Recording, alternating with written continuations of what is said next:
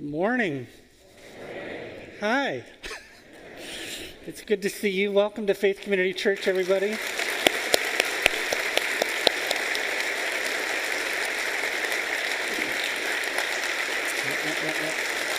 Oh, no.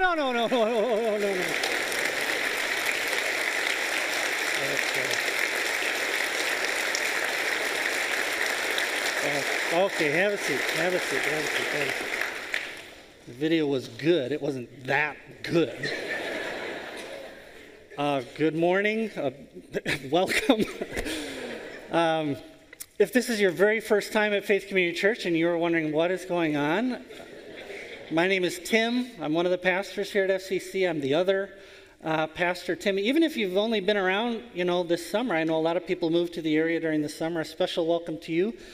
And what's going on is in July, while we were on vacation, a hotel collapsed on our middle son, Benjamin, and killed him. And the leaders of the church, we call them elders here at Faith Community Church, the elders of Faith Community Church, immediately put me on a sabbatical, and I returned to work this week, and this is my first time back with you. And a lot of you are wondering how we're doing. I liked Porter's summary last week. It's really complicated. It's really complicated. There are still tears every day.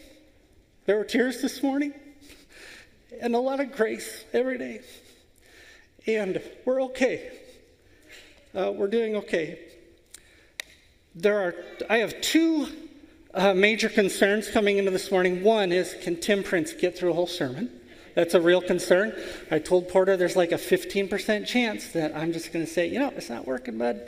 And I'll go sit down, and then you're stuck. So thanks to Tim. The other is, what's happened to Ben, we think about all the time. And it's impossible to talk about the Lord or think about speaking about the Lord without thinking about Ben. And so I'm going to endeavor in the months ahead not to make every sermon about Ben, okay? We're not going to succeed today, all right? Also, Darcy and I have known today was coming for a long time and been thinking about what we want to say to you. We just want to say that we love you. We love you. And there isn't time. There is not enough time to tell you what you've meant to us these last 10 weeks. We started making a list, of all the things you've done and the ways you've served us. And it was just getting way too long. And so we've kept a list of things you've done that we know about. The list is over 700 long now. So you're not going to get a thank you note. But you have written cards. You've texted me this morning. You've been praying for us. There's just no way. And so, we've had friends and family talk to us about you. I wish you knew that. Friends and family that have talked about what you've been like, and a young man in this congregation considering ministry who's seen what you've done and said, I love the local church. And I don't know what else to say about that. I guess I'll spend a long time trying to figure out how to say thank you to you. But what we're going to do today, if Prince can hold it together, we're just going to take the next step in our series on Joseph. Why are we doing that? Because that's what we're going to do. That's why. I didn't want to think about what am I going to preach today. Let's just take the next step together. And then if things are going okay, I have had 2 months to think about Ben and process what's happening. And you have never been far from my mind. And if things are going okay, I have some things, reflections from the scripture we're reading today to share with you. We'll see if that happens. Okay? Everybody got it? I'm going to sniff one more time. Our scripture reading this morning is Genesis chapter 39. That's page 33 if you want to grab a Bible from under the chairs in front of you. Genesis chapter 39. We actually have two scripture readings this morning. Why is that, Faith Community Church? Because we are overachievers. That's right. You are still overachievers. We're going to read a little from Genesis chapter 39, and then I actually have a short reading from Romans chapter 8 I want to share with you this morning as well. Everything will be on the screen if you're new to the scriptures and you don't want to be flipping all over the place. But here's Genesis chapter 39, starting in verse 1. Now Joseph had been brought down to Egypt, and Potiphar, an officer of Pharaoh, the captain of the guard, an Egyptian, had bought him from the Ishmaelites who had brought him down there. The Lord was with Joseph, and he became a successful man, and he was in the house of his Egyptian master. His master saw that the Lord was with him, and that the Lord caused all that he did to succeed in his hands. So Joseph found favor in his sight and attended him, and he made him an overseer of his house and put him in charge of all that he had. From the time that he had made him an overseer in his house and over all that he had, the Lord blessed the Egyptian's house for Joseph's sake. The blessing of the Lord was on all that he had in house and field. So he left all that he had in Joseph's charge. And because of him, he had no concern about anything but the food he ate. This is from Romans chapter 8, starting verse 28. We know that for those who love God, all things work together for good for those who are called according to his purpose. For those whom he foreknew, he also predestined to be conformed to the image of his Son, in order that he might be the firstborn among many brothers. And those whom he predestined, he also called. And those whom he called, he also justified. And those whom he justified, he also glorified. What shall we say to these things? If God is for us, who can be against us? He who did not spare his own Son, but gave him up for us all, how will he not also with him graciously give us all things? This is the word of the Lord. Thanks be to God. I should have brought a Kleenex with me here. If you've been around Faith Community Church for a while, you've probably heard me say that Romans chapter 8 is my favorite chapter in the Bible. That is more true today than it has ever been in my life. And in verse 28, which I knew you would. Thank you. We're going to make it today. In verse 28, which we just read, you're going to find probably the most succinct formulation of what is called sometimes the providence of God. That God works all things together for the good of those who love him and are called according to his purpose. That's sometimes called the doctrine of the providence of God. Now, if you're dozing off right now, just a heads up, okay?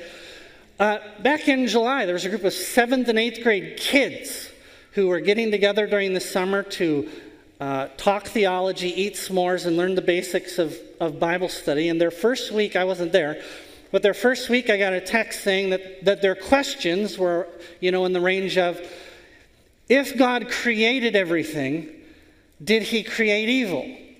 If he didn't create evil, then where did it come from? Some simple things like that. And if God is in control of all things, then why do evil things or why do bad things happen? And so if you're thinking, who really has time for the doctrine of the providence of God? You're wrong, okay? 7th and 8th graders are wondering about this kind of thing. And today, the doctrine of the providence of God is just the beginning, everybody got it? The beginning of the answer to that question. And here's the doctrine of divine providence, this is as simple as I could make it. There's a mountain of scripture to go with this. I'd be happy to send it to you, but here it is. Divine providence teaches that God, who created all things, orders and governs all things according to his own infallible purpose. God, who created all things, orders and governs all things according to his own infallible purpose. And he does that in such a way that all things, and when we say all things, this is what the scriptures teach. And I could send you chapter and verse on each one of these things, okay? All things includes the forces of nature, man-made devices, seemingly random events, nations and rulers, national disasters, Satan and demons, illness, mental and spiritual suffering, human thoughts, human intentions, human decisions, and the will of good and evil. That's what it means.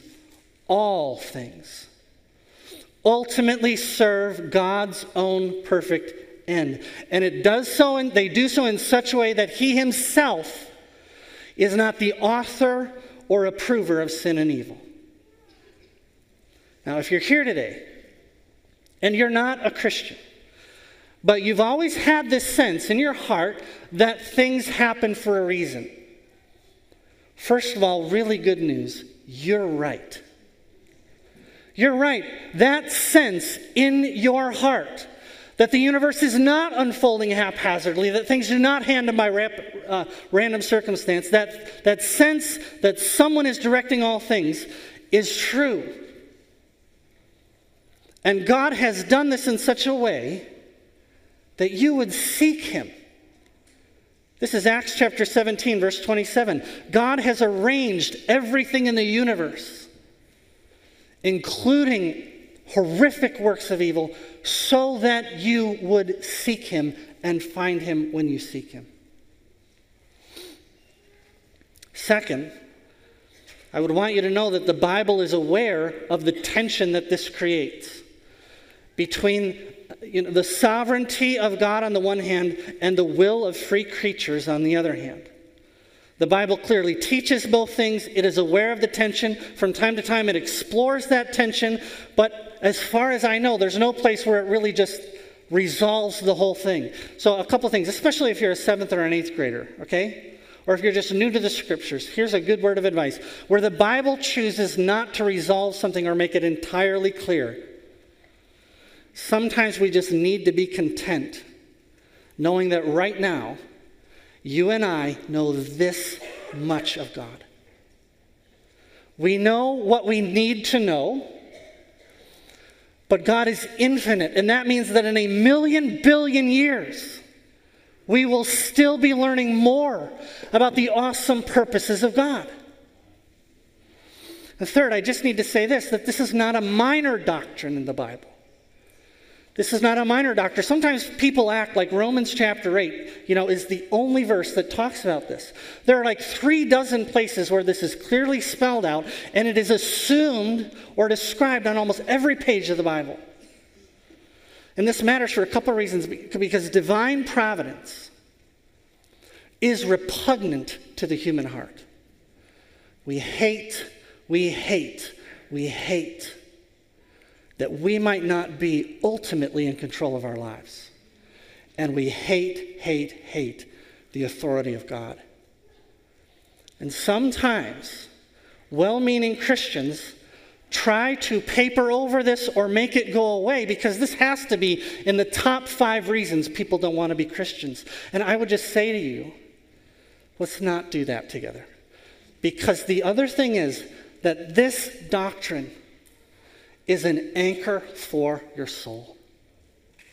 This truth is an anchor for the soul, that nothing comes to me, nothing happens to me, and nothing comes to me except through the hand of my Father who loves me.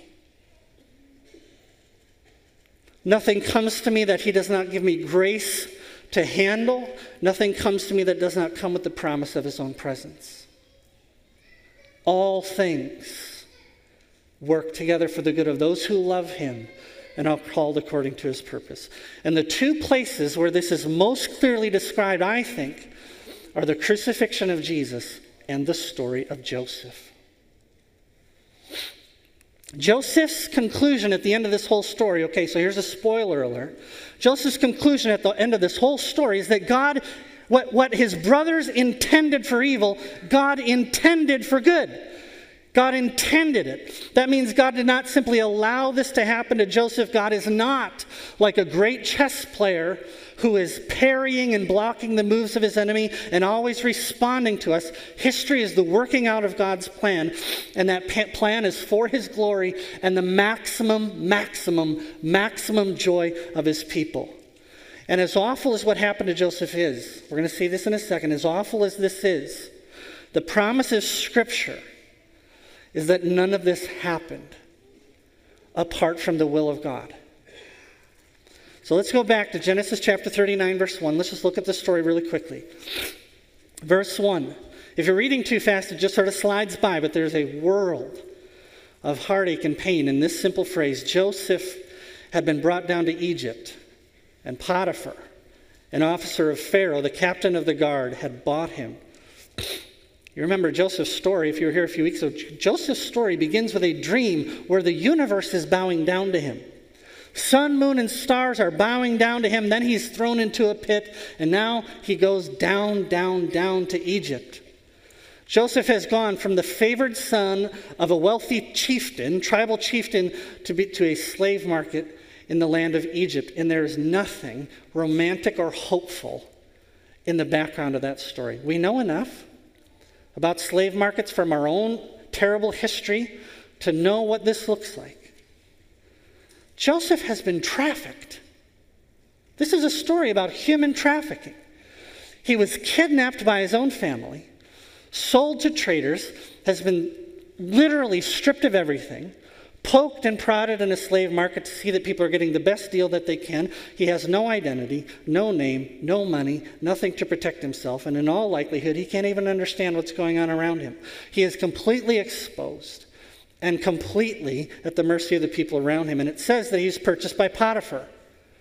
Potiphar is the captain of Pharaoh's guard. That means he's the head of Pharaoh's security service. So that's good news for Joseph on one hand. So he's not been purchased to be worked to death in the mines or pull boats along the river, but he lives now in the home of a man whose job is to put down insurrections and kill political prisoners. So escape's not like a thing on the agenda. That's not an option for Joseph. And you can imagine that he's confused and in shock and afraid. And all this happens in the space of about a week, by the way. I don't know if you've ever faced sudden and unexpected tragedy, but you have to imagine that Joseph is saying, is this my life now? I don't know how many times Darcy and I have said that in the last 2 months. Is this our life now?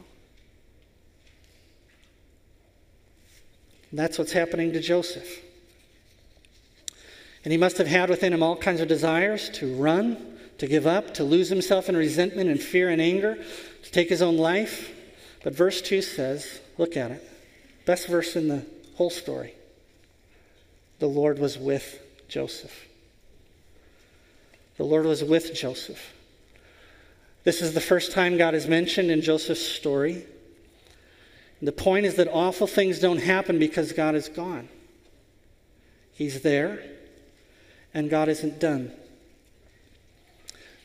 If you're hurting this morning, hear the word of the Lord. Psalm 34:18 says, the Lord is near to the brokenhearted and saves the crushed in spirit. Psalm 27, cast me not away, forsake me not, O God of my salvation. For my father, my mother, my brothers have forsaken me, but the Lord will take me in. Psalm 9:9, the Lord is a stronghold for the oppressed and a stronghold in times of trouble. And those who know your name put their trust in you, for you will not forsake those who seek you. Psalm 46:1, God is our refuge and strength, the very present help in trouble. Psalm 23:4, yea, though I walk through the valley of the shadow of death, I will fear no evil. For why? You are with me. This is one of my favorites. Psalm 138. The Lord will fulfill his purpose for me. Your steadfast love, O Lord, endures forever. So first thing we see is that God is uniquely drawn to the brokenhearted. We have to add, however, that it may be that God put you there for that very reason, so that you would finally seek him. God orders and governs all things according to his own infallible purpose. But I would not want you to make the mistake of thinking that God is therefore indifferent to his people. You are not a pawn in some kind of ongoing game of chess that God is having with the universe. We are not just means to some end. God was with Joseph because Joseph is precious to it. God had made certain promises to Joseph's family. The story of Genesis begins with a promise that God is going to send a son to crush the head of the serpent. And the whole story is waiting. When is the son going to come? And here we have another son who's shown up in the story, and now he's cast into exile. But the Lord was with Joseph. Now, quick quiz. This is audience participation time. Okay? And there's a 50-50 chance of getting this right. So it's a good day. Do we know, in the second millennium of the Christian world, do we know more or less about the purposes of God than Joseph did? Do we know more or less about the presence of God than Joseph did? And you may respond. Thank you. We know so much more than Joseph did. We know now the name of the son who's coming. And we know that we have the promise, not just that God is near to the brokenhearted, but that by the Spirit of God, he is present all the time with every one of his people. All the time. I had the conversation this week on Tuesday, sitting down with a friend who's reading the Bible for the very first time in his life. He didn't know where Genesis was. He didn't know the big numbers of the chapters and the little numbers are the verses. Okay, so we're brand new. And he's reading the Gospel of John. He read the first 3 chapters this week. And we're talking about the Spirit of God. What is everlasting life? What does it mean to be born again by the Spirit? I said, everlasting life is the promise that the Spirit of God himself is God, and that he is with his people, that he himself is the life of God at work in every single one of his people. It is almost too good to be true, but that is what it teaches. That for the Christian, heaven has, in some sense, already come. C.S. Lewis says that the Christian will discover, when all is said and done, that earth was really just a part of heaven because God was with him all the time. And for the one who doesn't know the Lord, earth will turn out to have always been a part of hell because he wasn't with them. The promise of the Spirit is that no Christian ever gets to say, God has abandoned me, even when you're in the pit, in slavery, in wherever. The Christian gets to say confidently, the eye of my Father is never far from me. He never takes his eye off me. He never leaves me. He never forsakes me. God only does what is good to his people. And in the providence of God, he understood that this needed to happen to make Joseph fit for the dreams that God himself gave to Joseph. The fact is that God just knows more than we do. He sees more than we do. We get to see this much. And our timetable is 10 years or 20 years, or if you're really wise, 50 years. God's timetable is 10 billion years. And he is maximizing the joy and the satisfaction of his people in everything. If you're here and you're asking yourself, well, but can I trust a God like that? Can I trust a God like that? Yes. Remember, when we talk about God, we're talking about the Lord Jesus this morning. We're not talking about the giant chess master in the sky, but the God of the Bible who entered this story himself and endured the cross on our behalf. He was plunged into hell on your behalf so that your joy would never end. God was with Joseph, and he is with those who love him and are called according to his purpose. And the result of God's presence, if you look at this story, is that Joseph becomes a vehicle of God's blessing to everyone around him. Because the Lord was with Joseph, Joseph became a blessing to Potiphar's house. If there were ever a person in the history of the world who had an excuse to be consumed with self-pity or resentful or fearful or angry or bitter, Joseph surely had that excuse. The prophet Daniel, though, who went through almost exactly the same kind of circumstance, the prophet Daniel said, those who know their God will do exploits. In other words, those who know, one of the marks of knowing God and the presence of the Spirit in your life is a zeal for the glory of God and a desire to live for him no matter what in every part of your life. And so there must have been a moment in Daniel's life where Joseph sat down and said to himself, whatever I've been up to this point in my life, whatever my dreams were, this is reality now. At some point in the pit or on the camel or on the auction block or in Potiphar's house, Joseph must have had, some kind of resolve to say, whatever my dreams have been, this is where I'm at, and I'm going to live for God here for as long as he gives me to do that. And when you do that, that is a day of tremendous liberation. When you say to your heart, this is not what I wanted, this is not what I've prayed for, but this is what God has given to me, and this is where God has placed me. That is a day of tremendous liberation. And the time to do it, by the way, is now. Not when your life blows up. I can imagine, so I'm really inserting my own thoughts into the text. Okay, has everybody got that?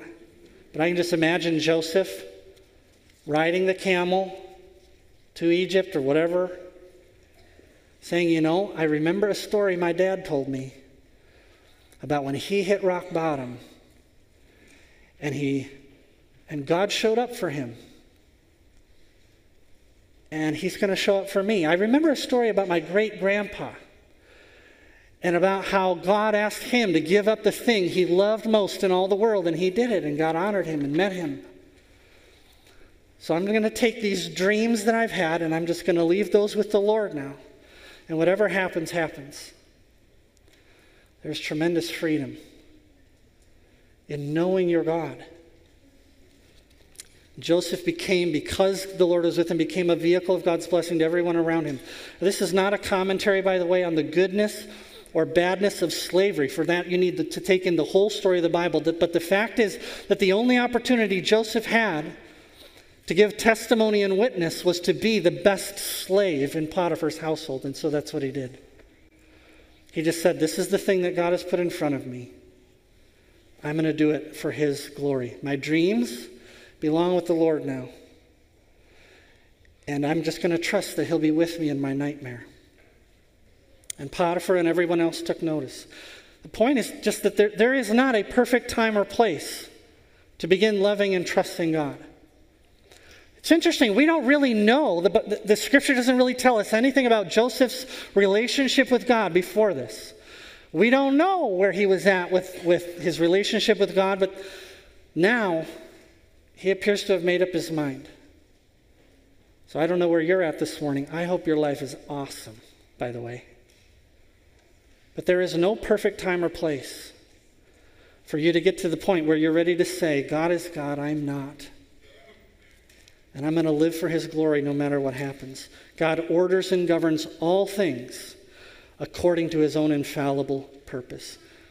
Without Joseph knowing it, God was using Potiphar's house, using this nightmare to transform Joseph into someone that he would use to rescue many nations.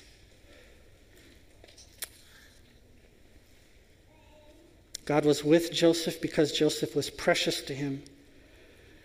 And he loved Joseph and went with him into his nightmare.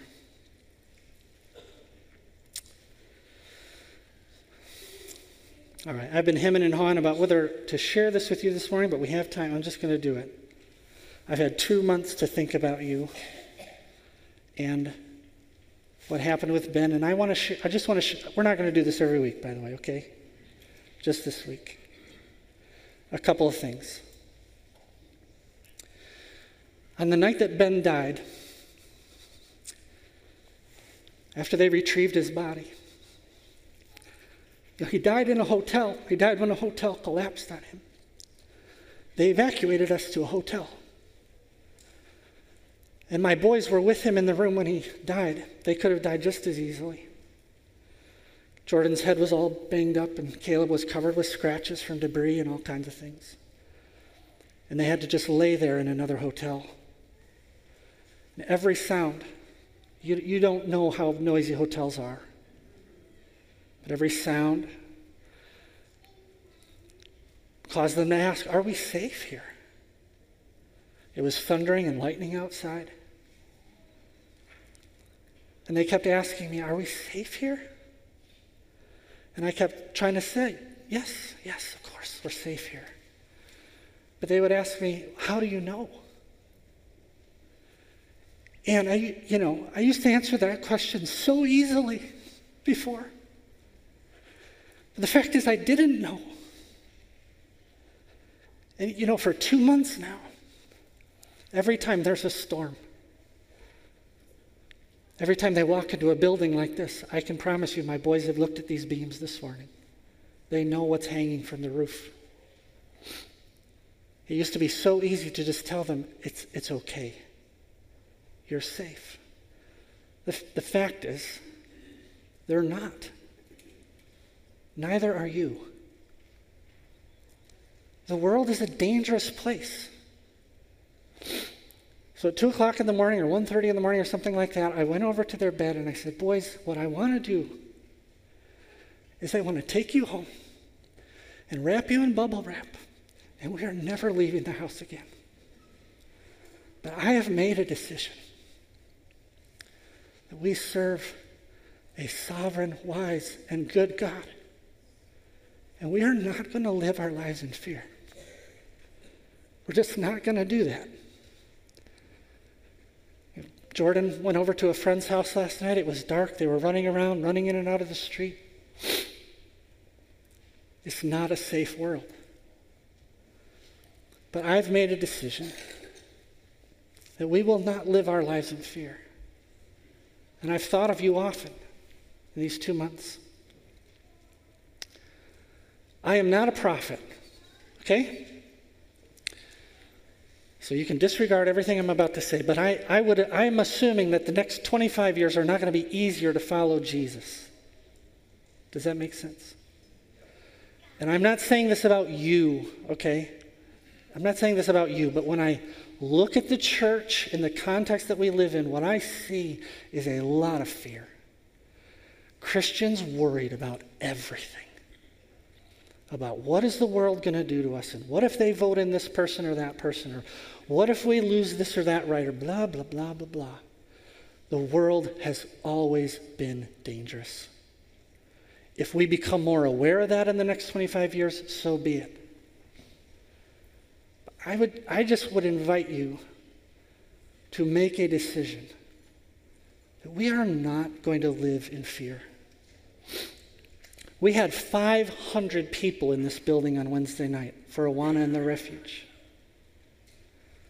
Just for right now, we have a little window of opportunity. It just feels like we live in a time and a place where a church that would be willing to take risks for the kingdom of God would see fruit. Why would we not do that? Those who know their God will do exploits, Scripture says. And there just is not time to be afraid. This is our 78th day without our boy. And we go to bed at night, almost every night, and we look at each other and we say, can you do this for 30 more years? Could you do this for 40 more years with me? And the answer is yes, because Jesus has promised us everything that we'll need if that's what he asks from us. But I have never understood the phrase one day at a time until these last 2 months, and that is how we're taking it. There is just not time for Christians to be afraid. Jesus said, The fields are white for harvest. Look, he says. People out in the field are already reaping their wages. Last thing, I was talking with a friend who also lost a child, a friend from this congregation. And he said, there's a lot about what happened that they don't understand, just like for us. And he had 2 boys left as well. And he said he would sit them down and he would say, boys, there's a lot about this that we don't understand. But we have a decision to make. We're either going to hate God or we're going to love him. Those are our options at this point. We're going to love God. And even as we do so with the understanding that we love God because he has called us and helps us to do so.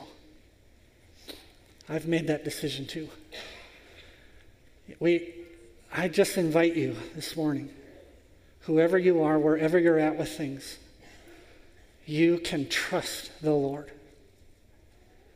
Whatever he asks you to do, whatever he puts in front of you to do, you can trust him. You can love him. And whenever you find yourself wondering, how can I know this? Look at the cross of Jesus. Did he who would not spare his own son, but graciously gave him for us all, will he not also, along with him, give us everything? He will. Let me pray.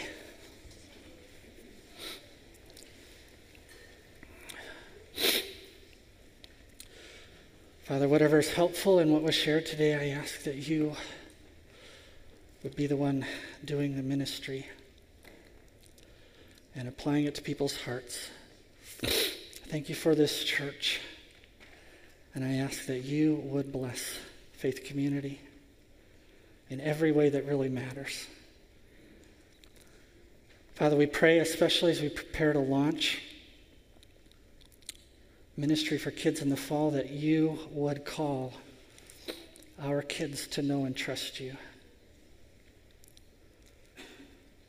We ask that you would fill us with your own energy, your own power and strength to do what you've put in front of us to do. We ask it in Jesus' name. Amen. Just one more thing before we go to communion this morning. For those of you who are parents, I know many of you have wondered or have thought over the last 2 months, if this can happen to Tim and Darcy, he's like a holy man, Why are we laughing? You don't need to laugh. This can happen to anyone. I pray that would never be the case, but listen, there were so many things we worried about with Ben that I know you worry about. And in the end, none of them mattered. But we taught him, and he was a big sinner, guys, a big sinner. We taught him to trust Jesus and to know God. And in 10 million years now, it is all that will matter. Next week, we get to fill this place with kids.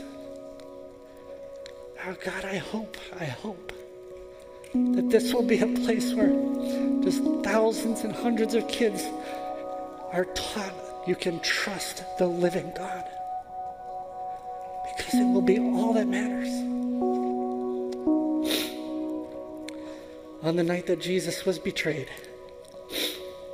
the scriptures say that he took bread and he gave thanks for it and he broke it. And he said, "This is my body, given for you. Take and eat."